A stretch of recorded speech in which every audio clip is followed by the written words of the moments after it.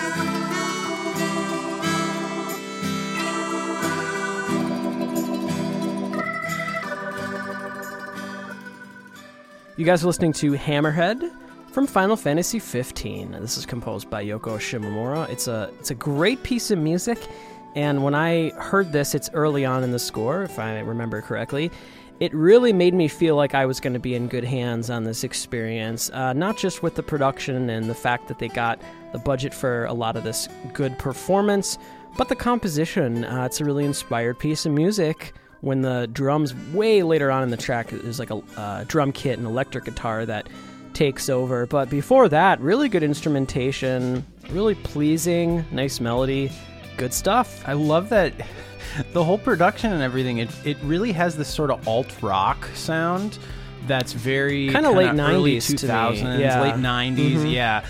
But it's so cool hearing Yoko Shimomura go for that, because I so associate her with the very 80s fusion-y, melodic, power pop sound of Street Fighter II, though she really hasn't returned to that particular style very often. And what I think is so cool about something like Street Fighter II is that it sort of just becomes part of the Capcom ether.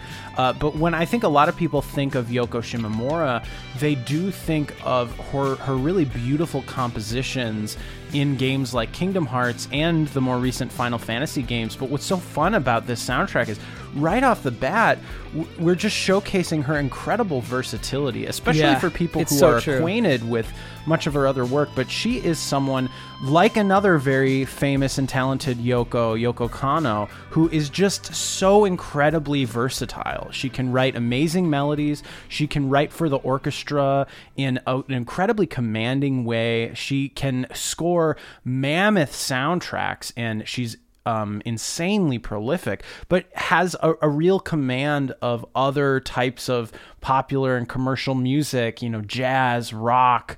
It really seems like there's next to nothing that Yoko Shimomura can't do. Dude, I mean, in this one score, you are going to be in for a treat. If you're excited by her variety, just wait. There's so much, and this is a good example. Moving from Hammerhead to Stand Your Ground, one of my favorites on the score. And one disclaimer, which we make all the time, we're just talking about the music today. I don't know the context of this music, but I would basically bet my life that this is a battle theme. Let's all enjoy it. It's so good. Stand Your Ground from 15.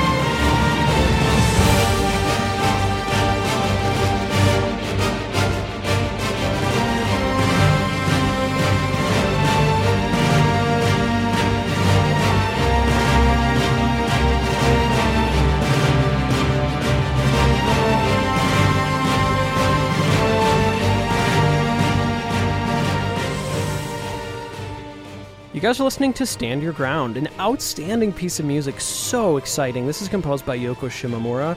Now, there are some additional composers, I believe, that did some tracks. I don't know if any of what we're playing today might fall under them. Obviously, she had a talented team working with her when it comes to arranging and performing and eventually, mixing and stuff like that. So it was definitely a team effort led by Miss Shimomura, and she did an outstanding job. This is such an exciting piece of music. I love the rock elements. There's actually quite subtle distorted rhythm guitar that's on this track, but you kind of, Will was saying, you kind of feel it more than hear it.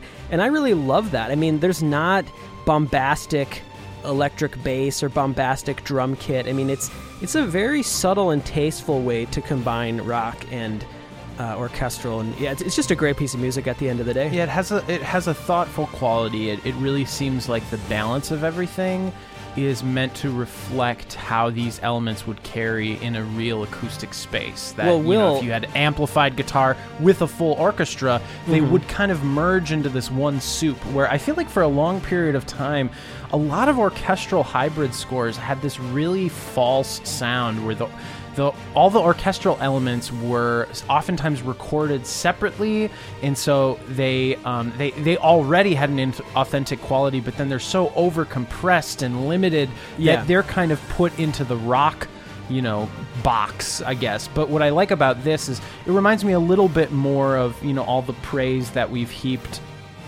on Princess Connect.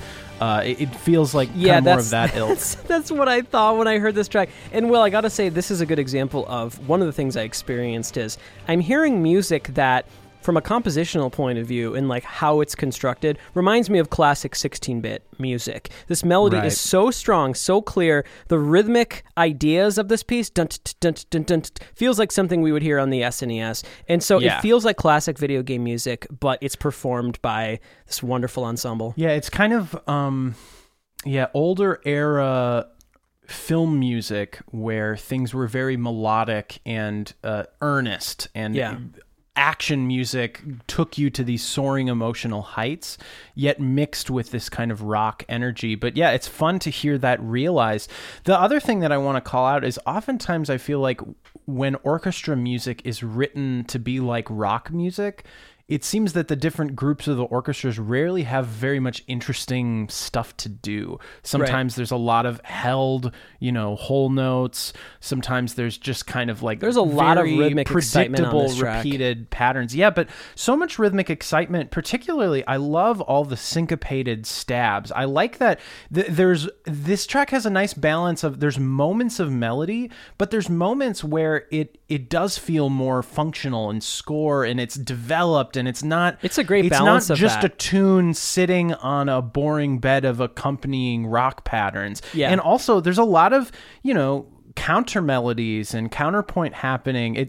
I think it does a great balance of fitting kind of the somewhat cliche and expected rhythmic and energy demands that you expect from a battle piece in an RPG, but it's an actually interesting piece of music for the orchestra, and I think it elicits a great performance out of these musicians because Shimomura gave them something rich to play. It's so just true. So stock. And we talked about the variety and the diversity, and let's keep that going. We're going to move from one of the most exciting tracks on the day to one of the most relaxing, and you would know that just from the title. It's Relax and Reflect, composed by Yoko Shimomura. Some other great performance on this track. Let's enjoy.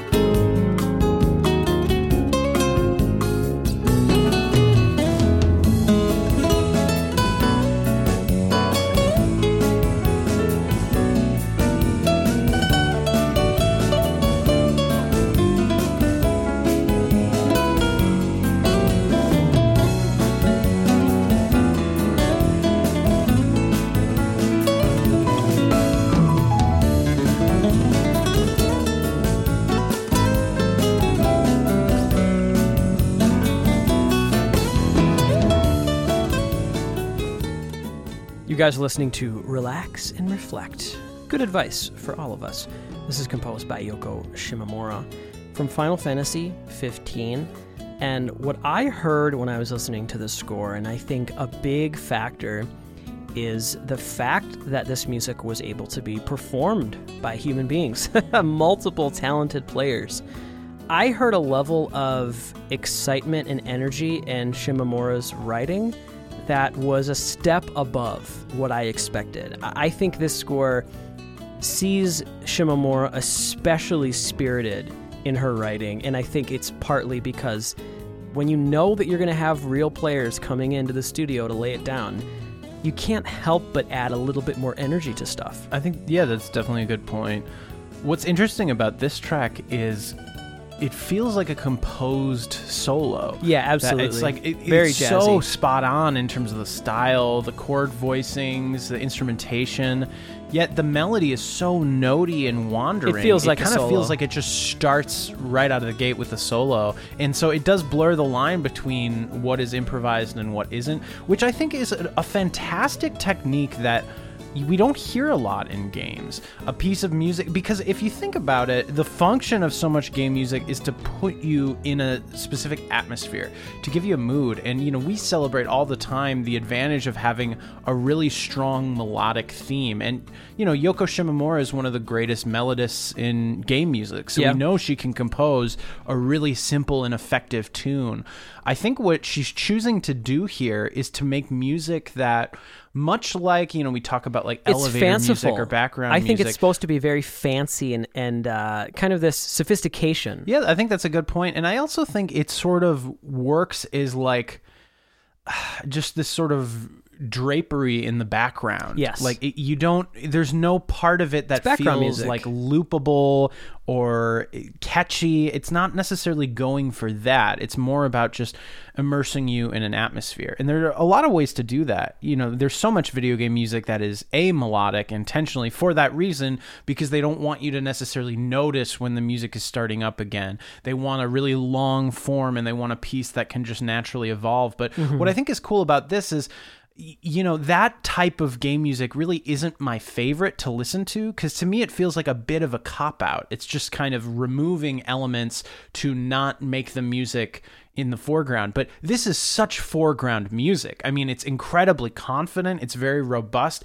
it's flourishy, but it's not like tuneful. So I thought it was an interesting approach. Has this quality where you could, and this is a good example of this track, Relax and Reflect, where it's music that's perfect for the background. It's not going to distract from everything else you're experiencing.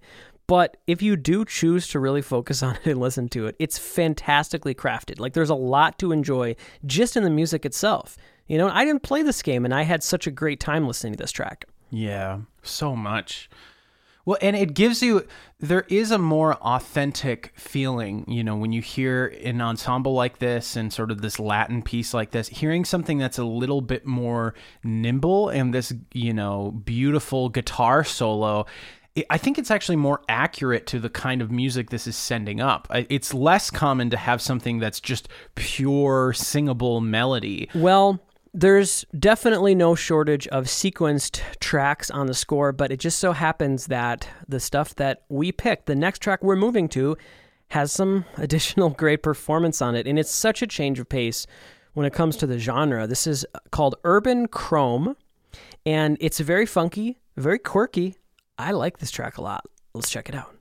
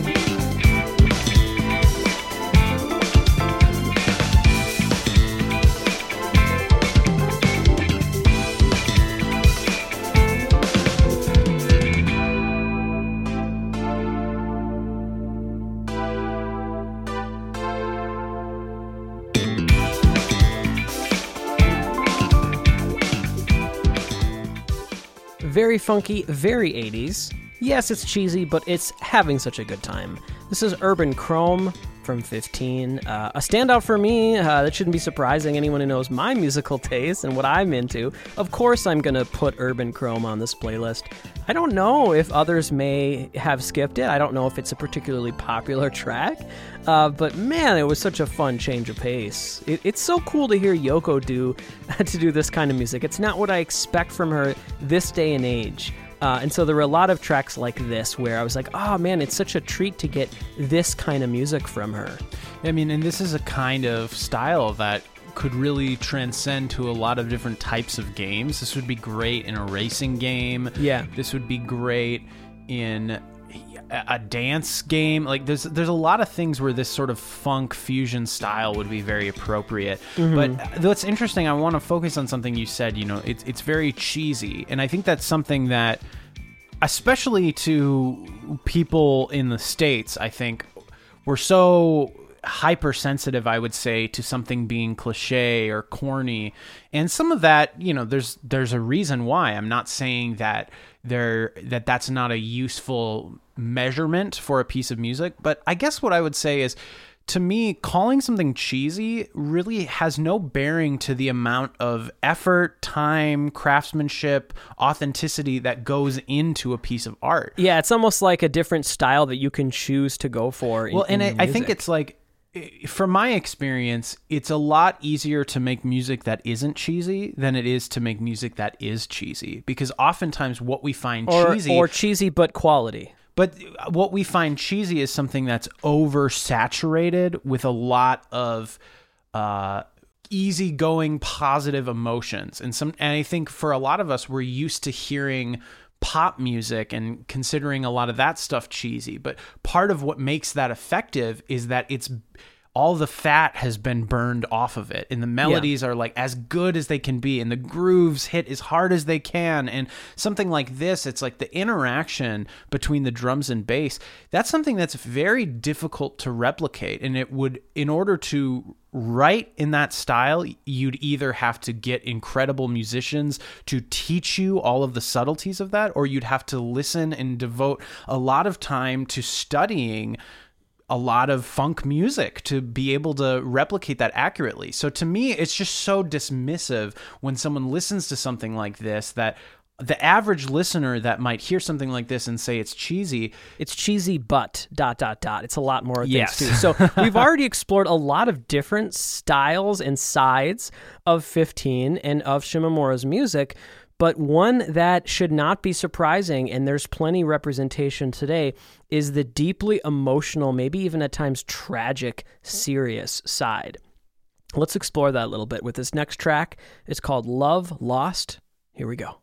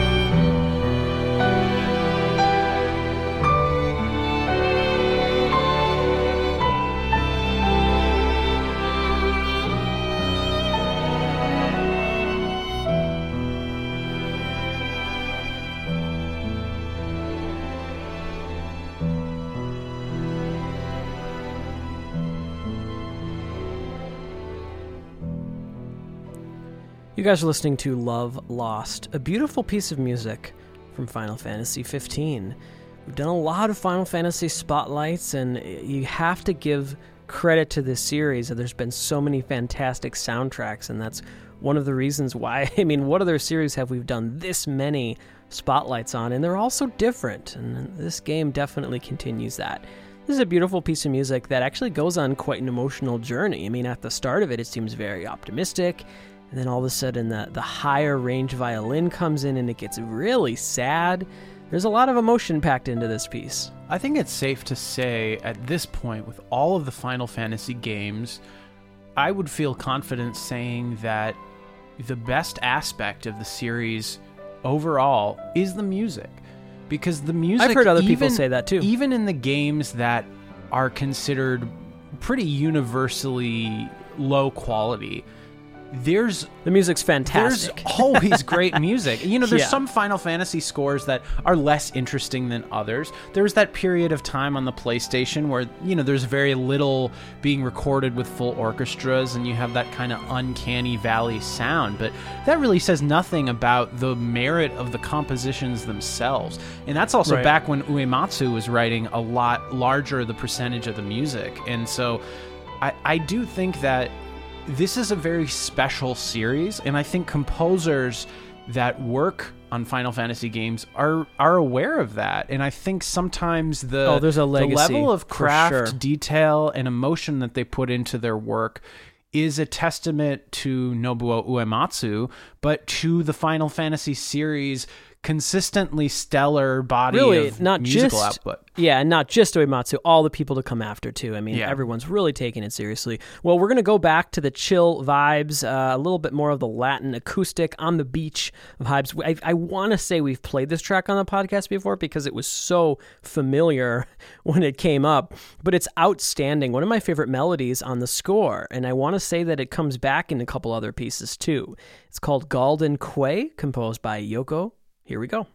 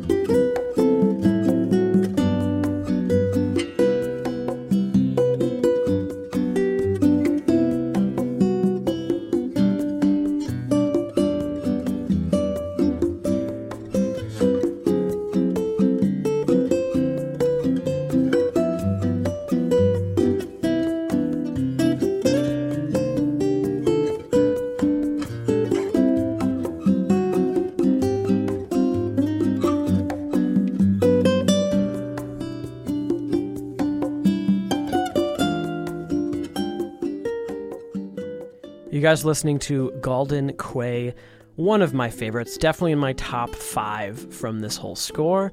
And I looked back and we did share this on a show and tell a few years ago. It's so good. I love the melody. It's actually kind of a unique melody. Some of the turns and some of the choices are not what I expected when I first listened, but they're all great choices. There was nothing that was jarring. It was surprising music, but also very relaxing and comfortable.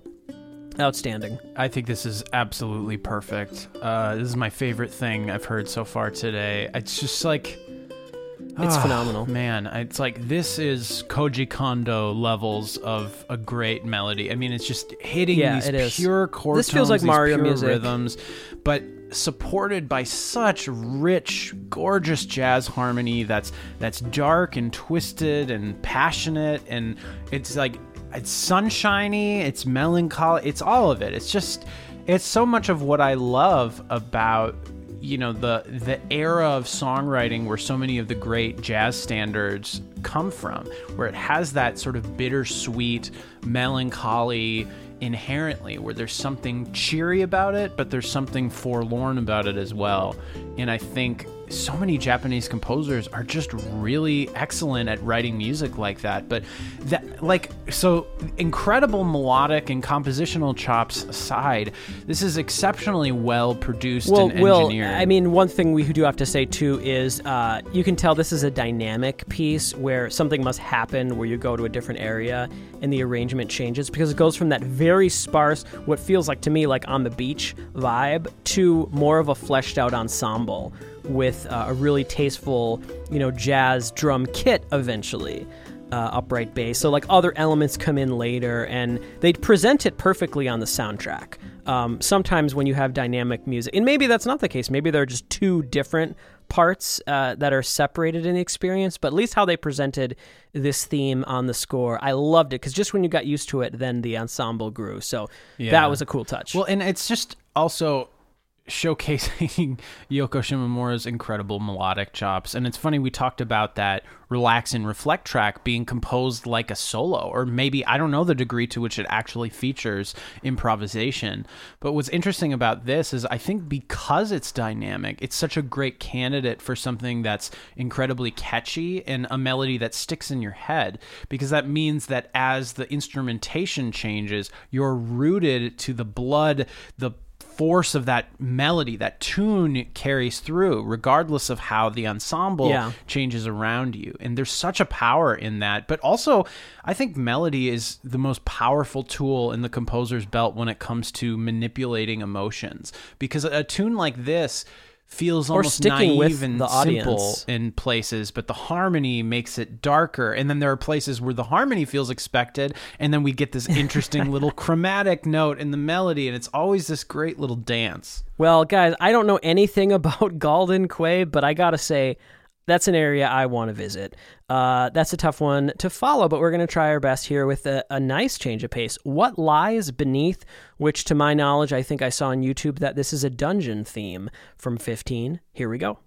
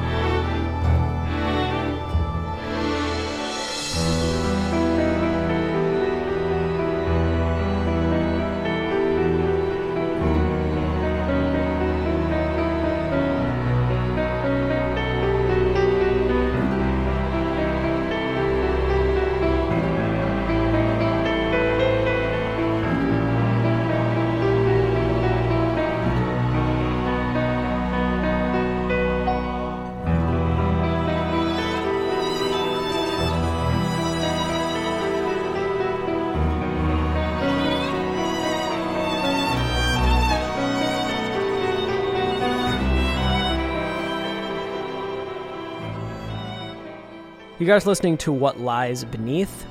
It's from Final Fantasy 15, and it's a really effective, creepy, ominous piece of music.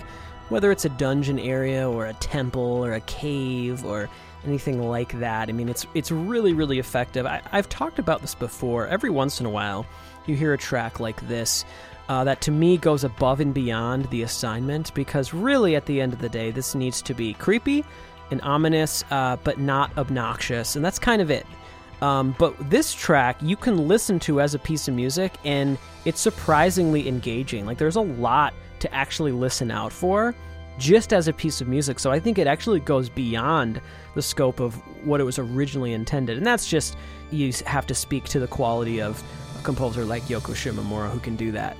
I also think there's, the cultural differences between the way media is scored in Japan versus the US show a lot about composer intention, because I think something like this would probably be considered cheesy or cliche in the maybe West, too on the nose, or using pipe organ just going and having too this hard sort of classical in some ways. minor thing is like, it's too on the nose. But I feel like, again, it's such an anti-intellectual argument, because there's an infinite number of ways to accomplish those surface level elements, and to me, what Yoko is doing here is so painful and tragic and heartbreaking and sincere. Well, it has all those elements of any good modern temple theme or dungeon theme, but I don't know what it is, but in my experience, it's so much more engaging than 90% of the counterparts that I hear. I hear a lot of tracks like this when I'm going through different researching episodes and stuff and trying to find stuff, and there's a lot of stuff that's super effective for that type of a location, and I'm sure if I was playing the game, I would be engrossed in it. But there's nothing that jumps out at me musically, and there's not really anything like, I want to share this on the podcast, Right. Whereas listening to track like What Lies Within, like, there's a reason why this track made the playlist. Among these other great tunes, there was something that I thought was really appealing about it. Yeah, I mean, it has a very like Mozartian quality to it. It's very classical, and even the phrasing of the strings. It's a very strong piece. A lot of confidence. It's beautiful. Let's see what we got next. We're going to move on to Veiled in Black from 15. Here we go.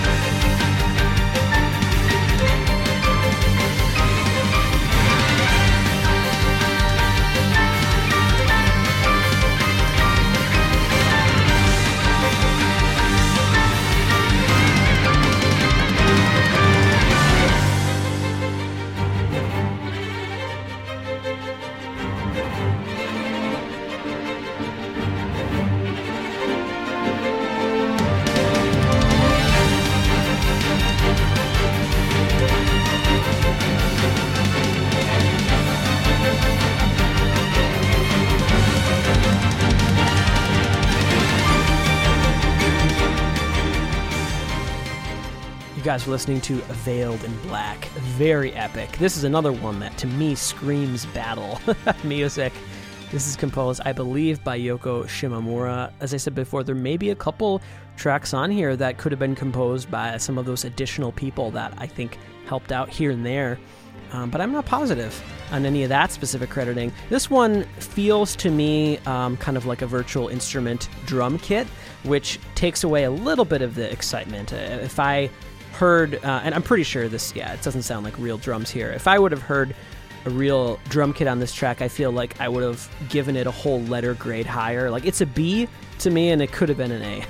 I can appreciate that. I mean, and that's the thing, is like music has a long history of, it's meant to be played and interpreted by performers. I think it's completely valid and reasonable for us to, I think there's some other real elements in the track. Respond more to a piece of music that has that extra layer. And I mean, I don't want to get to the point where not only samples, but the entire aspect of music making is entirely done within a computer by one person.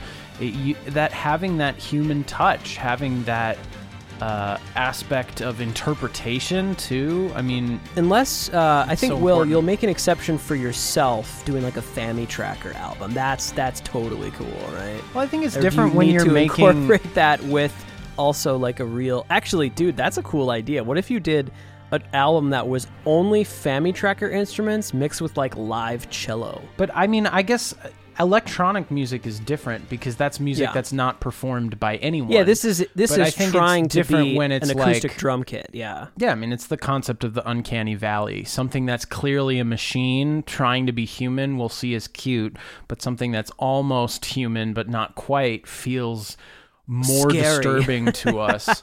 And I think in this case, Yeah. it's not that it's scary. It just ends up being a little bit less appealing than it could be. But I mean, also, It's it's less like that's effective, because yeah. we're composers and we do this stuff. I think a lot of people aren't necessarily plugged in or able to tell the difference between. Yeah, overall, the track is, the production's really well done, and there might be some real elements in some of the other instruments. And overall, I mean, the track sounds really good. It's mixed Yeah. really well. It's great. And that's what I'll say about the whole score is there's opportunities where we have real performance. There's opportunities when it's just sequenced music, but all of it sounds really good, and there is a cohesive quality to the whole score. And one Right. last thing I wanted to say is that I happen to think the overall level of quality was a lot more consistent than 14. 14, it seemed like it was a lot harder to do this episode because I think that one, if I'm not mistaken, had so many different like versions of the game and like different versions of the soundtrack and stuff like that. And so to me, it just felt like this experience of me listening to 15 was a little bit more consistent. Sure. Yeah. I mean, that's definitely the impression that I'm getting so far. But Yeah. again, just a testament to Shimomura's incredible versatility. And she can make music that game music at the end of the day has to be functional. It has to fit its role in the game. And she's always been a master at that, but she's also an incredible composer with command in so many different styles. And she has such a long track record of contributing music to some of the most important series in all of gaming. It's so inspiring that someone like that not only is still working, but she's not resting on her laurels. She's not, coming in and sipping coffee and throwing down one melody track and then that's enough for me for this game. She's still writing at a highly prolific level, and that's very inspiring to any of us who are maybe at an earlier stage in our musical development, or to anyone who totally has ambition to do more of this, that it's like, even when you the get soundtrack is success, inspiring for sure. Yeah, and I feel like she's someone who's always challenging herself.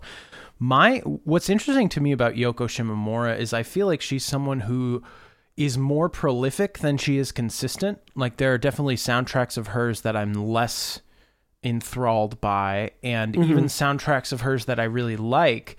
There's rarely like in 100%, success rate from my perspective musically. But again, you have to really admire the work ethic that someone like this has of being able to write all that music. And the fact is it's like, when it's good, it's as good as anything anybody else can do. Yeah. And there are examples of that on the playlist, such as what we're moving to, this week's Track of the Week. It was hard for me to decide. It was kind of tied with a lot of things. I think this one makes sense. It's one of maybe 4 melodies that felt like main melodies to the score, ones that I heard, come back multiple times. We've played it before on the podcast. It's incredible. Will loved it then. I'm sure he'll love it today. Will, you can go ahead and try to pronounce this particular piece of music. This is Valsa di Fantastica, meaning fantastic waltz.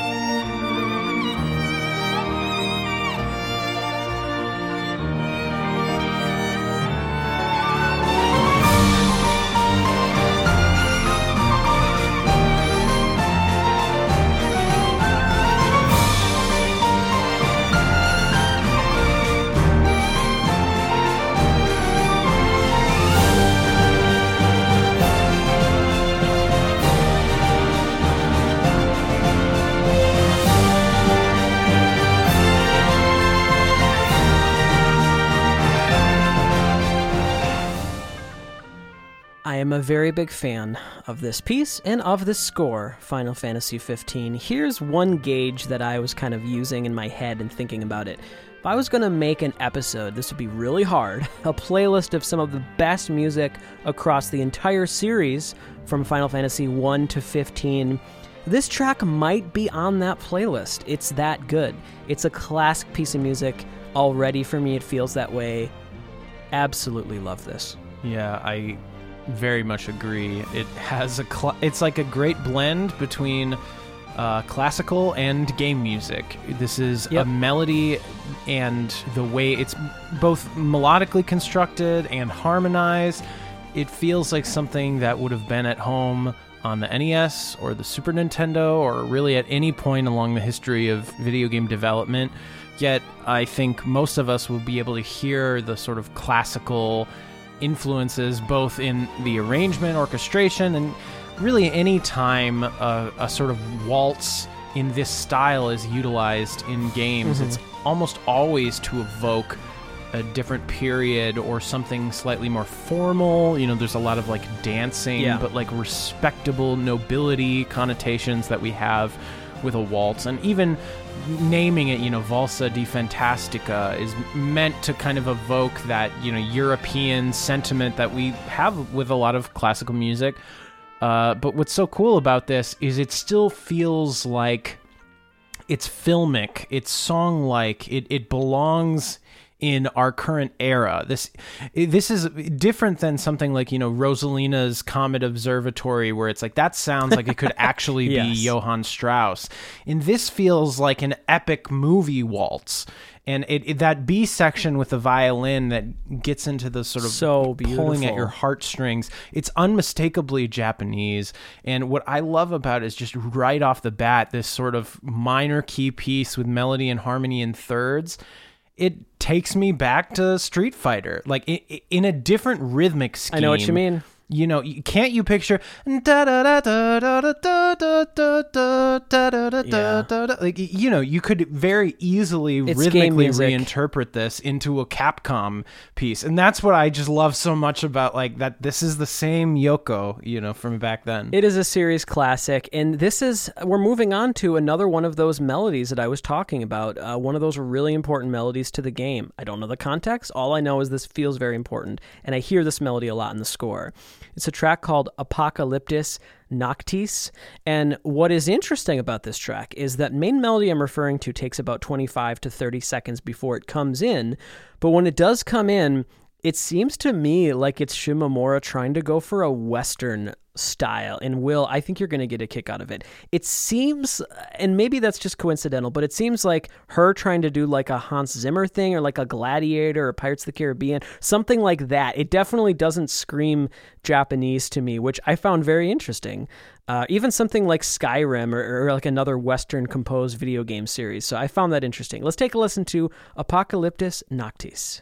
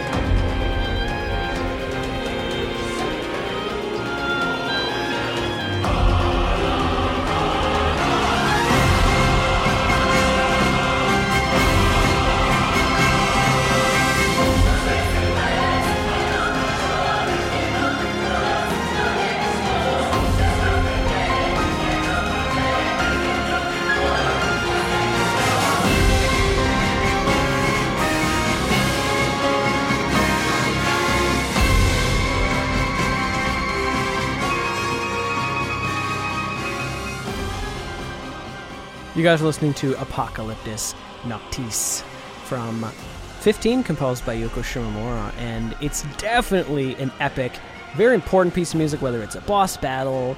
I'm not sure what is going on here, but it's super, super important to this experience. I can guarantee that.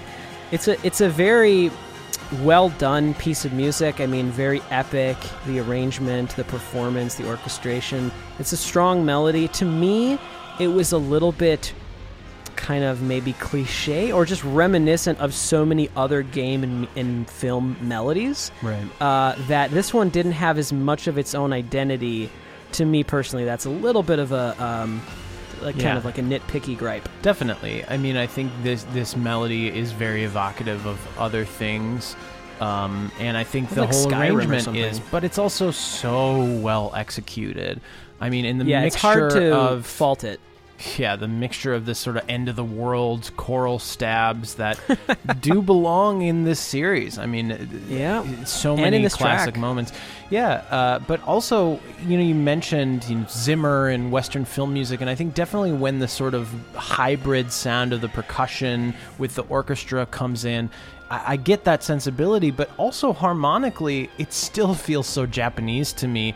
And the use of the orchestra, using piccolo doubling in those big high moments and kind of borrowed chords that are chromatic, and that's not a thing that I think most of us are used to hearing in Western film music. And I feel like so much Western media music has gotten so minimal to the point of like, if anything, Pirates of the Caribbean, I mean, that's got to be like 15 to 20 years old at this point. So it's like, that's no longer the like modern Not sound, at all. Yeah. No, I mean, there's a lot of people that if this was for a Western game, they'd be like, okay, this is maybe too much. I mean, it's hard to know. This is anything, it almost sounds as bombastic as you can get. It reminds me a little bit of kind of some of the more action-oriented cues in like Ori.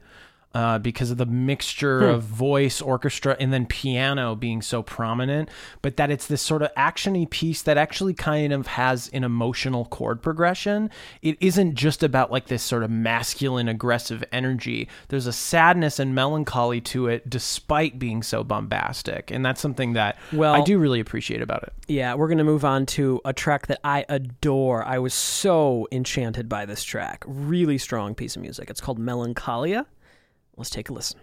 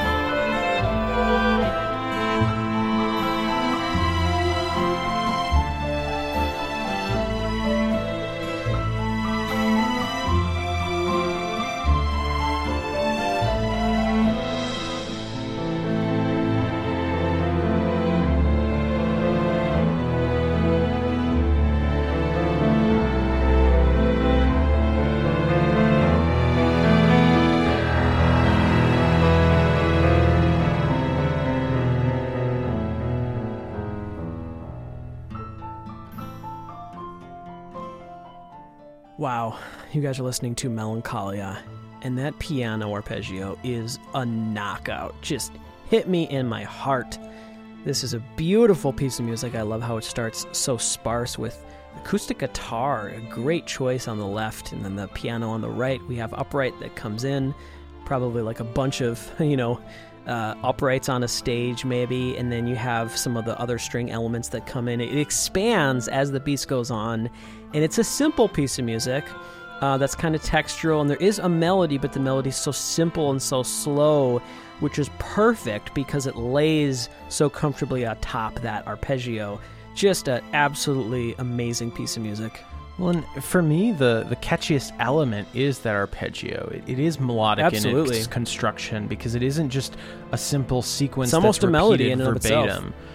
And yeah, I think sometimes the most effective melodies are ones that are just a couple notes shy of being a verbatim sequence. And I think when a sequence, we've talked about this before, but it's any time a musical idea is repeated strictly in a different area in the scale. So if you have ya da da da da, a sequence would then be going ya da da da da, and you could continue that ya da da da da. And if you carry that idea on too far, eventually it stops sounding melodic at all, and it just feels, at worst, it can sound like an etude or like a vocal warm-up. Right. But oftentimes it's used in like Baroque music or so much classical music as sort of an interstitial transition between musical ideas. It's meant to be a relief from, having focused attention to counterpoint or anything. But sometimes my favorite melodies are things where it's almost an exact repeating of an idea, yet they change one note, or where it went, note 1, note 2, note 3, now it's note 2, note 1, note 3. And it's like those slight changes give it just enough detail that your ear and your mind is still kind of engaged with it, but it feels so satisfying and inevitable at the same time. That's one of my favorites of the day, and we're going to something so different. The energy on some of these later tracks is kind of overwhelming how epic they are. This is a track called Invidia. Here we go.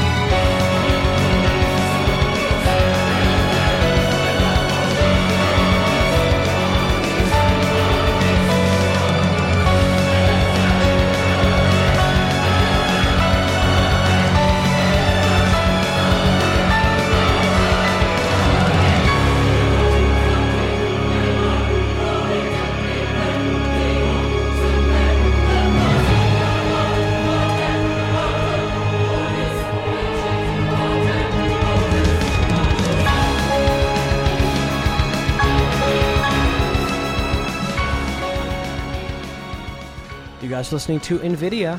It's composed by Shimomura. And this one I had an interesting reaction to. It kind of reminded me of the Ace Combat series. Like, I feel like you could put this in one of those games. It's very exciting, very epic. I like the incorporation of the drum kit here. It works for me more than the last time that I heard that.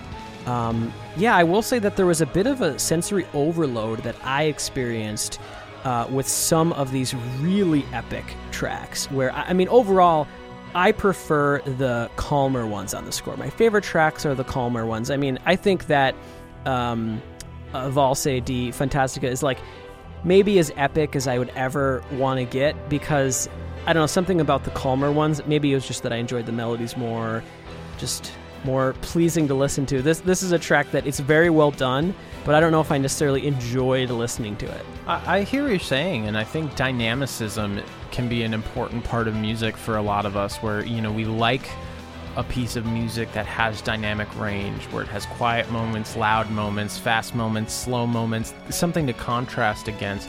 And I do think, yeah, exactly.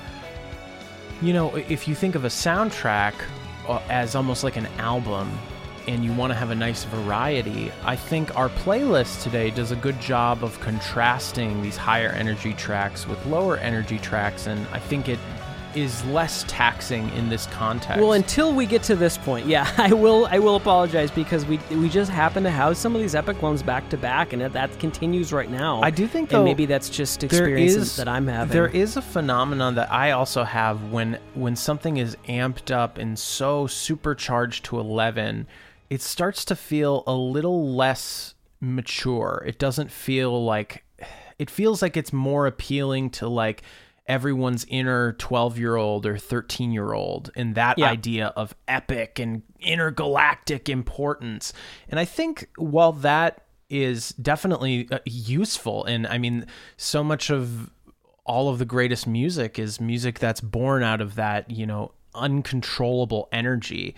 But I do tend to agree that it's like, this is almost like a piece of, it has the energy of like heavy metal, but with the orchestra. And it's also just kind of a cliche sound. This is something that so many RPG games do, of like this rock mixed with orchestra, mixed with choir. And it's maybe I'm just getting older, or I don't know, but for me, like this type of energy, just a dabble do ya. A little bit goes a long way for me. That being said, the tracks on our playlist are really, really well done. This next track is called Omnis Lacrima, and it's also very epic, but I'm going to try to really focus here and enjoy this. It's from Final Fantasy 15.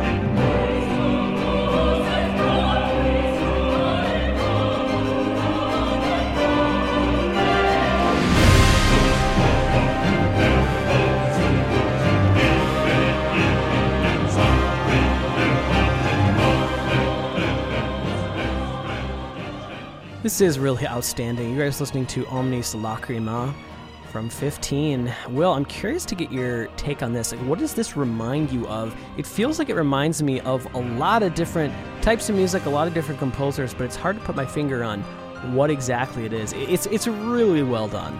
Yeah, I mean, I think it really reminds me of Final Fantasy, honestly. It makes me think of... Uematsu, I feel like, as the games went on, became more and more interested in exploring this like operatic, biblical level of epicness. Yeah, biblical is right with this one. Yeah, in his tracks, and I think it's really cool. I mean, this feels like the end of the world, or maybe it's like there's one last hope to save the world. Yeah, it's very effective. I really like this track, how it starts without the rhythmic energy, but just that sense of fire, and music, con fuoco. It's just really... It feels overwhelming, and you can feel the heat and intensity harmonically in terms of everyone is at like a double or triple forte. Yeah, maybe this is like a fire area. And I like how it starts. It feels like a final battle, or just the most epic battle, because starting in a volcano with such a I just like how long it takes to develop. This is a piece that has a little bit more dynamicism than the last one, which is maybe why it's working for us. It's also long, too. Better. And again, I say this a lot, but we have to give a disclaimer. A lot of these tracks are very long and have a lot of really interesting things that come later in the track. And this is a track that has dynamic range. You build to high heights and come back down and build up again, which is really effective technique, both in creating a loopable piece of music that feels like it has form and structure and variety, but also just in creating a functional piece of music that allows you to feel every moment in it as strongly as you can. And I think when things get too monotonous, you can start to become overworn, which is maybe what happens having all of these high energy pieces. And maybe that happened with me, but luckily the rest of our playlist here, we have 4 more pieces, including the play out. We're bringing the energy down. We're coming back down to earth. And we're going to come down just a little bit with this next one. It's called Noctis. It's interesting. We had Apocalyptus Noctis. Now we just have Noctis. It's very beautiful, very emotional, composed by Yoko Shimomura. Here we go.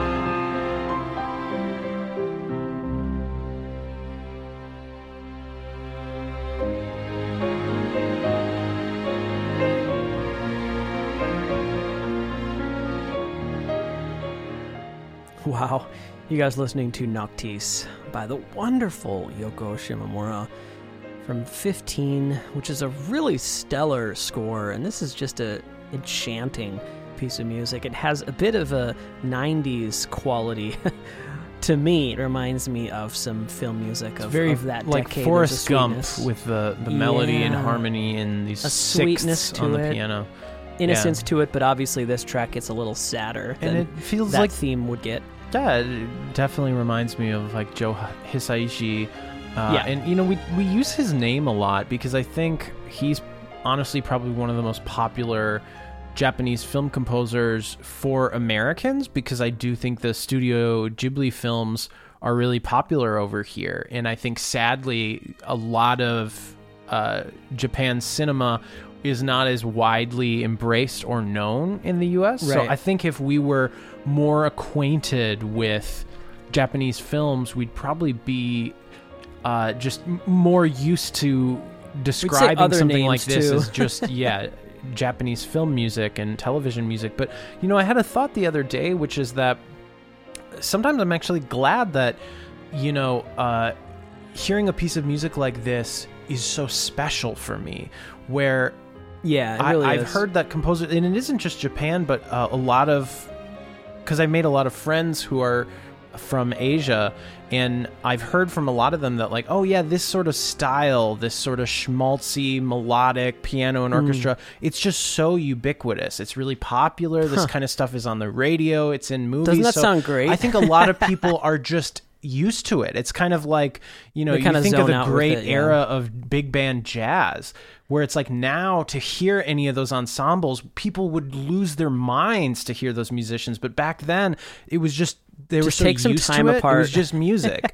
And so I do think that sometimes, it's nice to, when something is special and it's in a context where it's like, you know, you put this in with sort of a by the books modern American video game score, I think this is going to stand out and seem so beautiful. But when you put this up against all the other heavy hitter Japanese game scores, it might kind of fall into the mix of other things. Yeah, that's interesting, Will. So we have in the past actually played some music, I think on 2 different episodes, from Final Fantasy 15 episode Ignis, which is an expansion that was composed by Yasunori Mitsuda, which has wonderful music.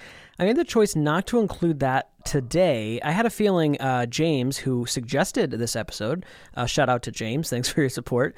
I had a feeling he wanted us to focus more on the mainline 15 soundtrack, but I did want to play one expansion piece, and it's actually from episode Prompto, which I find out here that this piece was composed by Naoshi Mizuta, which is so cool because we just focused on some of his music last week, and I was blown away by this track. This is one of my favorites of the day, and I actually considered it for track of the week. That's how much I love it. Let's take a listen to Home Sweet Home from Final Fantasy XV episode Prompto.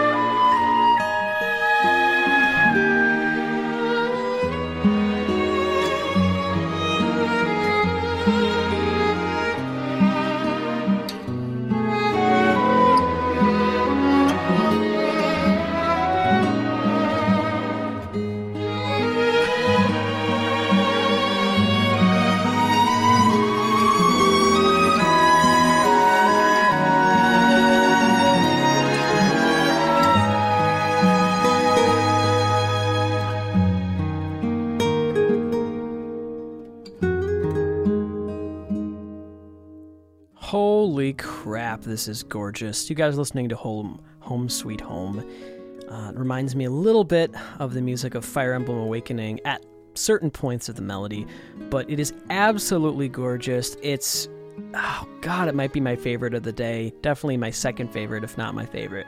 It's from Final Fantasy XV episode Prompto by Naoshi Mizuta, and it's so cool to hear how he's taking the reins from Shimomura and what she established in, the regular 15 game. And wow, what he's doing here is just exquisite.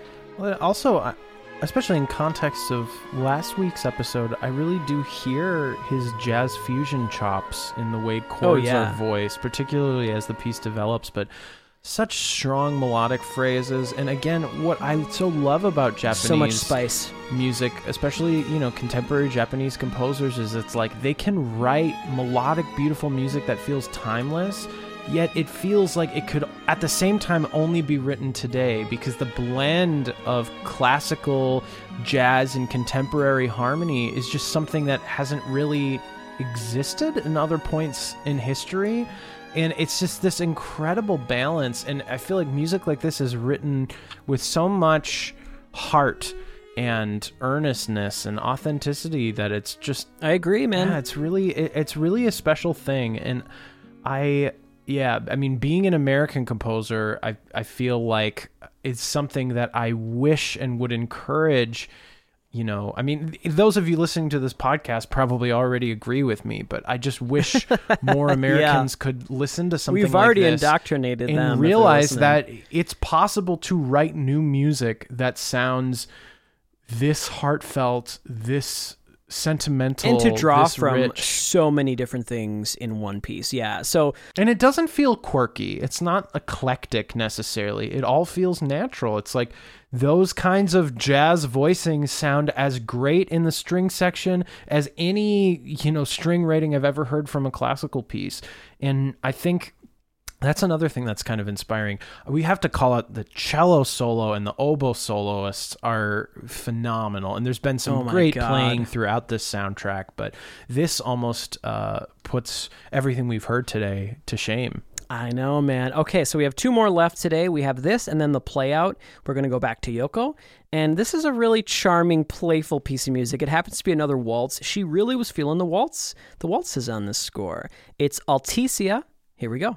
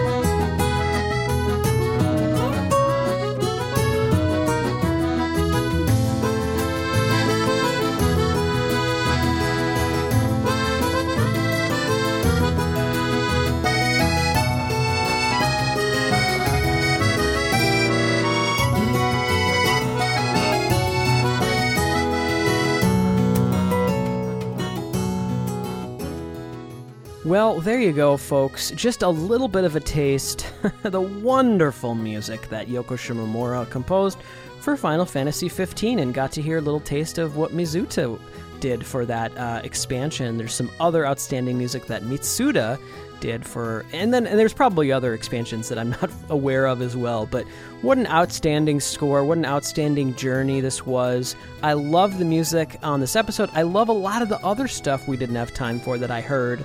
It's just really consistent, really masterful stuff. Hats off to Shimomura-san. Yeah, absolutely. This was a delightful episode, and it's always incredible when we can celebrate one of this industry's titans. And, you know, Yoko Shimomura, she's earned her place in the Mount Rushmore of game composers.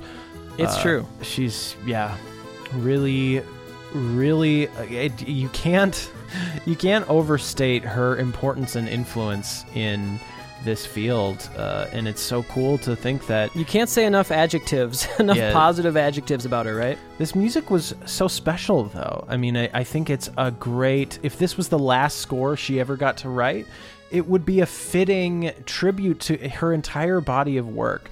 Because when I think but when I think of, it's like everything you love about Shimomura, you can find something in here. If you only like the Street Fighter stuff, there is some music in here that fits into that Capcom-y jazz fusion, rock fusion vibe. If you only like Kingdom Hearts, you're in luck. There's plenty of music here that you're going to get that fit in that series. But if you really like her work in, Nintendo games like the Mario and Luigi titles, there's tracks like that Golden Quay that feel like they could have been written by Koji or if you Kondo. like Mario music, you're going to be pleased too. Yeah, I mean, this is so cool because I've become a fan of the Final Fantasy series music just because I've listened to so much of it, and how could you not? But I didn't come into this podcast being a Final Fantasy fan, and so it feels like I'm a Mario fan who's listening to some of this stuff, and any of those like Latin ones and jazzy, relaxing ones, I mean, God, some of these tracks felt like they could belong in like Mario Odyssey or something. So I really what's cool is I feel like with the score. There's got to be something about these Yokos, but both Shimomura and Yoko Kanno, I speak of them in the same breath because they both have this quality where it seems like every time they work on a score, it's almost like they're trying to use it as an opportunity to create an entire resume that they could shop around to. It's like they're just so incredibly versatile, and they just seem like the most incredibly talented people in this industry. Definitely do not go anywhere. The playout is beautiful.